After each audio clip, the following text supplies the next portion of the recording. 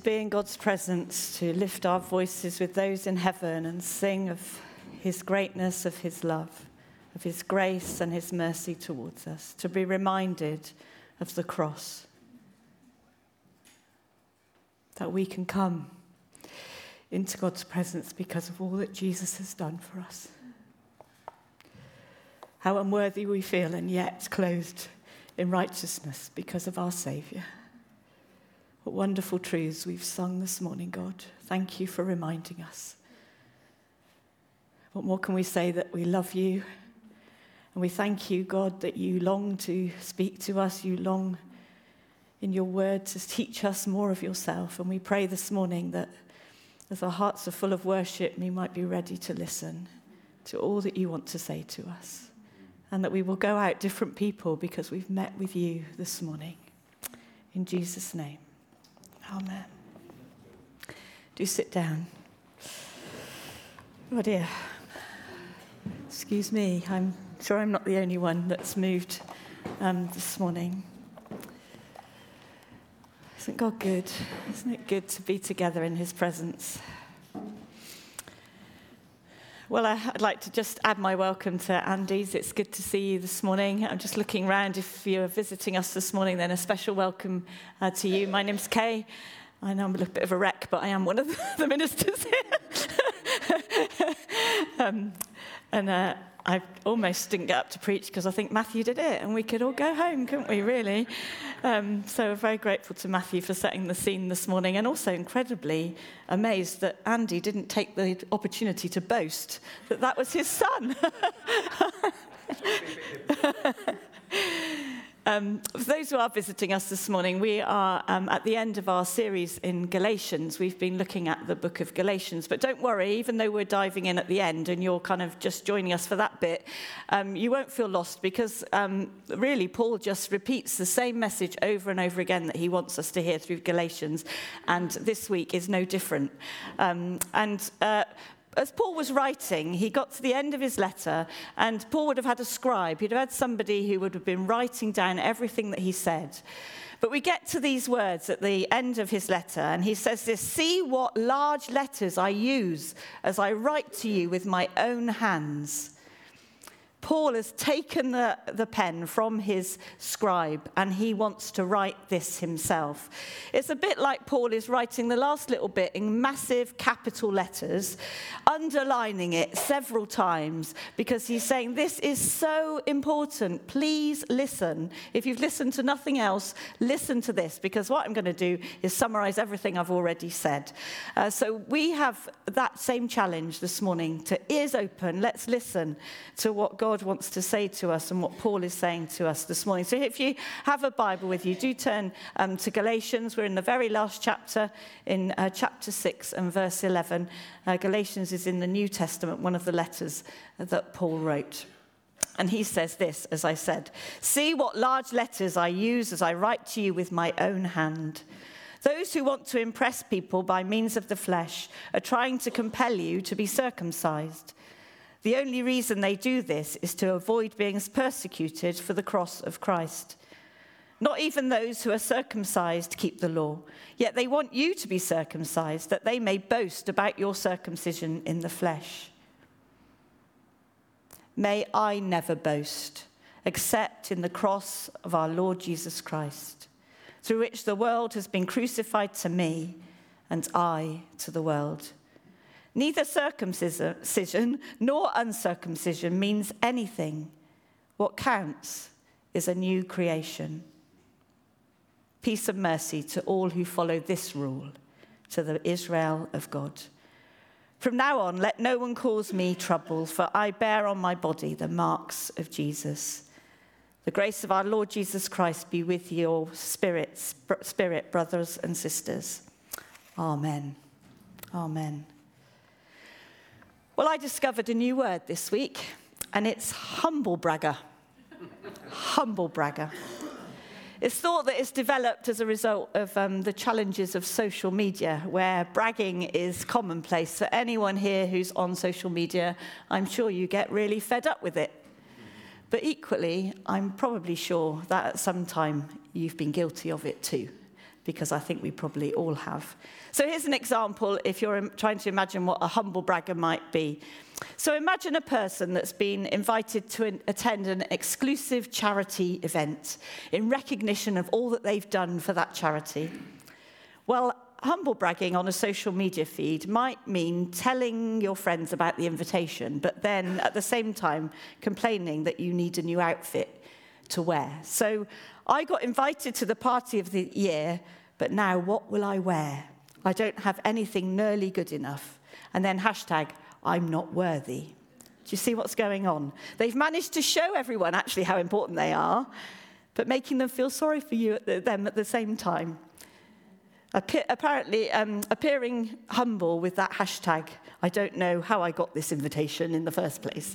So yes, saying something that makes you feel sorry for them is humble bragging. There you go, there's a word for you. It's an attempt to promote yourself, but without the appearance of boasting. But actually, it's boasting by another name, isn't it? Why do we boast? Well, boasting, humble bragging, comes from that need or desire to prove ourselves to others, doesn't it? This constant inner fear of not being good enough, of not being accepted. It can constantly shape our conversations and behaviours to ensure that we're noticed and that we're not overlooked. But boasting inevitably leads to a world becoming a competitive place, doesn't it? Conversations can become places where we need to share our latest achievements, or often, I think, as parents, to boast about the achievements of our children. Wasn't Matthew's example of that brilliant? He's stolen my talk, really. But anyway, I wonder how often we catch ourselves talking about that better job or the bigger house we have or the better car, constantly comparing, unconsciously perhaps looking for ways of proving that we're okay. It's interesting that in drawing this letter to a close, Paul brings up the theme of boasting. You might have spotted it, that he's using that word boasting to clarify what he's actually been trying to say or telling the Galatian Christians throughout the letter. Motivating those who are demanding circumcision from these new believers is nothing more than the need to boast, to reassure themselves that they're able to do something to be acceptable to God. And these Judaizers, they're fearful of persecution from other Jews. And so they demand that these new converts conform to the demands of the law. In effect, they're saying, I need to boast because Jesus isn't enough. And persecution was a real threat for those who trusted Jesus in those times. And these Judaizers, these people were motivated really by fear. But for Paul, this uncovers a serious flaw in their understanding of the cross, and that's what he focuses on. So I wonder, fear, how much does that dominate the way we live? I wonder how much fear dominates the decisions that we make. I wonder if we're really honest with ourselves, how much we fear what other people think of us. It's a constant wrestle, isn't it? If we're honest, if we dig deep. I think in two ways. Firstly, in the way that we seek approval by others by perhaps compromising our behaviour or our language so that we fit in and we don't stand out. Or perhaps in another way, by seeking the approval of others, by looking and seeming more righteous and more godly, so that we secure somehow our place in God's family. Now, if we go back to Paul, and don't forget he's writing in big, bold, capital letters. He's underlined it 5 times. He's got his fluorescent pen out and highlighted it. He really wants us to concentrate on this. Let's read verses 14 and 15 with that in mind. Because Paul says this, "May I never boast except in the cross of our Lord Jesus Christ, through which the world has been crucified to me and I to the world. Neither circumcision nor uncircumcision means anything. What counts is a new creation." So Paul says, well, I'll use your language. It's my turn to boast, but I'm only going to boast in the cross of our Lord Jesus Christ. Paul only has one place to take them, and it's the same place that he's returned to again and again through this letter, isn't it?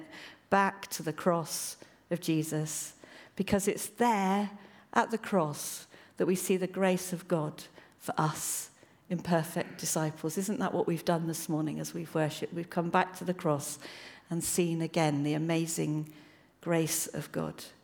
Rather than avoiding the cross, dumbing it down, compromising it, Paul exalts it. He lifts it up. He makes much of it. In fact, you could say the cross is everything for Paul. But why? Why is it everything for Paul? Why is it worth even for Paul being persecuted for? Well, for Paul and for us as well, the cross is where Jesus died in our place. The cross is where Jesus was punished for our sin. Paul says that back in Galatians chapter 1, right at the beginning of his letter. Jesus, who gave himself for our sins to rescue us. The cross. The cross is where the precious and only Son of God was separated from his Father so that we need never have to. But he was separated from his Father because our sin was laid upon him. Paul talks about that in chapter 3 of Galatians when he says, Christ redeemed us from the curse of the law by becoming a curse for us. And do you know what? The cross is also the place where we're faced with the truth and the seriousness of our hopelessness, of our helpless situation that we're in. At the cross, we're faced with the truth that we're guilty and that we're unable to pay the penalty that is owed. In Romans, Paul says, the wages of sin is death. We can't pay that penalty. You know, the cross tells us what we don't actually want to hear. It tells us that however hard we try to be good, lead a good life, be kind, help others, the truth is that it's the same for those who have hurt others, who've used others, who have abused others. We're all on a level playing field, that being good doesn't cut it. The cross tells us the truth, which is actually really hard to hear. Paul says in Romans, all have sinned, and fall short of the glory of God. The cross also tells us that all other religions are dead ends, however devout or righteous they might be. And so the cross, Paul says, is offensive. It's offensive because we want to boast about ourselves.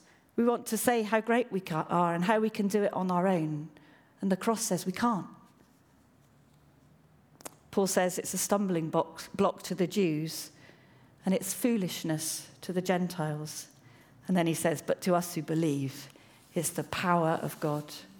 You know, this morning, brothers and sisters, just as we've been singing, the cross is our only hope.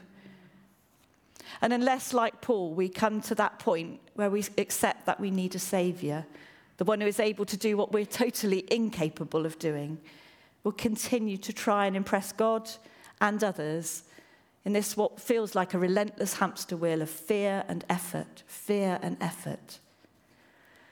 So where does Paul land? Well, he lands here. There's no need for him to boast anymore, not in his own accomplishments, because they're of no value to him. Now Paul boasts about the one who's turned his life upside down and inside out. He boasts in the cross. At the cross, Paul has discovered grace, completely undeserved, completely free, motivated by God's amazing love to all who choose to receive it by faith. And then he follows all of this with this incredible statement, through which the world has been crucified to me and I to the world. So fear is the result of striving to be good enough, fear of rejection, fear of failure, fear of fitting in. But what Paul says here is that fear has been crucified. It's been put to death. No longer has any hold over him. No longer any hold on those who boast in the cross of Jesus. What amazing freedom Paul has found. Freedom to live, freedom from fear. The world has been crucified to him. All its demands, all its expectations, they have no hold on him anymore. They are dead.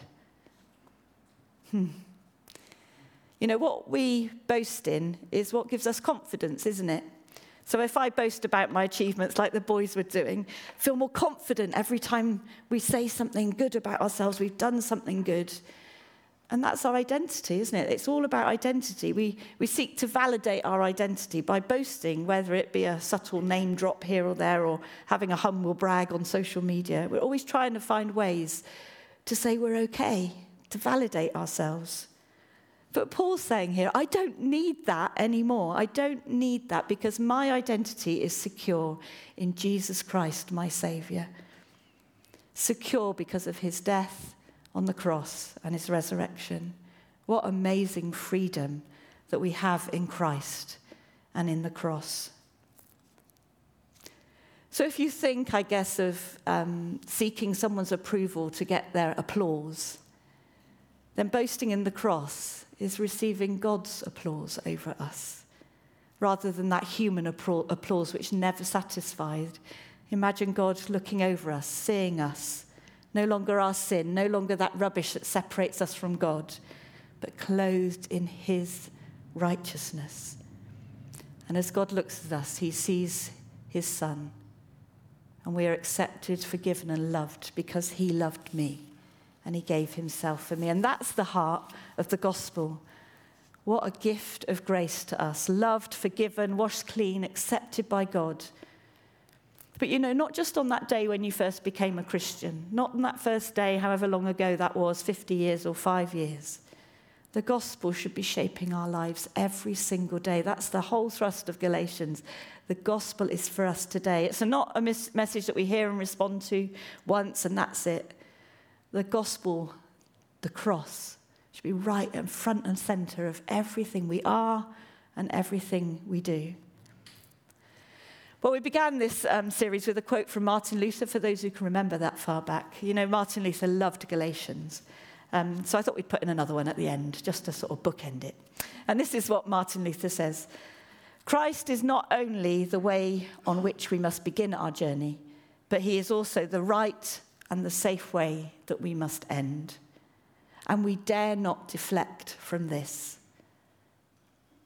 Christ wants to tear and turn our hearts from all trust in anything else and pin them to himself alone. Do we do that this morning? Is that true for us this morning? Not just in the moment we become Christians, but every day after that, the gospel is our hope. It's what we cling to because we've been crucified to the world. We've been crucified to its demands and its opinions. We don't need to live by it any longer. You know, the only opinion that matters now to Paul, the only opinion that should matter now to us is God's. Because the world has no hold on us anymore. Wow, that's freeing, isn't it? So I wonder what that means for you today. I wonder what that means for me today, that the world has no hold on me. The decisions that I make, the ways that I choose to live that are dictated and defined by the world's standards rather than by God's standards. I wonder who or what shapes my view on my finances and the way that I use my money. Who and what shapes the way I use my time and my energy. Who and what shapes my desires for the future. My desires for myself, my desires perhaps for my children. Hard questions, aren't they? I wonder, are we able to say with Paul, because of our understanding of the cross, our whole life is impacted, everything has changed? Are we able to say that the world has been crucified to me and I to the world? Well, Paul keeps pushing this point home in the next verse, in verse 15. Neither being circumcised as the Jews were demanding, or not being circumcised, as the Gentiles might use as a kind of status symbol. Neither of these, circumcision, non-circumcision, actually Paul says none of it matters. What counts is whether we're a new creation. And you know, boasting in Jesus, boasting in the cross, as Paul is telling us to do, is only possible when we're made new by faith in Jesus. and the work of the Spirit begins in our lives. Paul summed it all up in chapter 2 in that anchor verse that we had right at the beginning of this series. We'll never tire of this verse, will we? My old self has been crucified with Christ. It's no longer I who live, but Christ lives in me.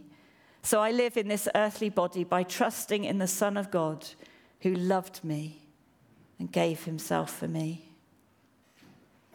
There is the beautiful exchange that has taken place that we've been singing about this morning. My old self, that self-sufficient, boastful, prideful, rejecting God's grace self, has been crucified.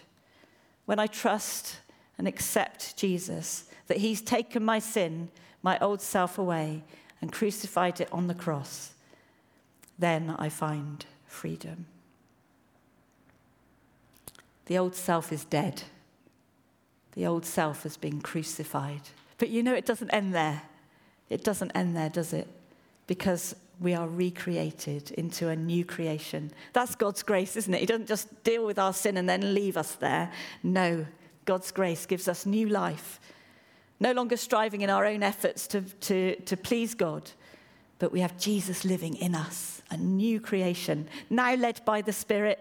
Paul says in chapter 5, we're called to walk with the Spirit, keep in step with the Holy Spirit, allow him to guide and direct us. The old self doesn't get a chance to rear its ugly head again. Remember, Chris and Lawrence both helped us look at what it means to live and walk in the Spirit.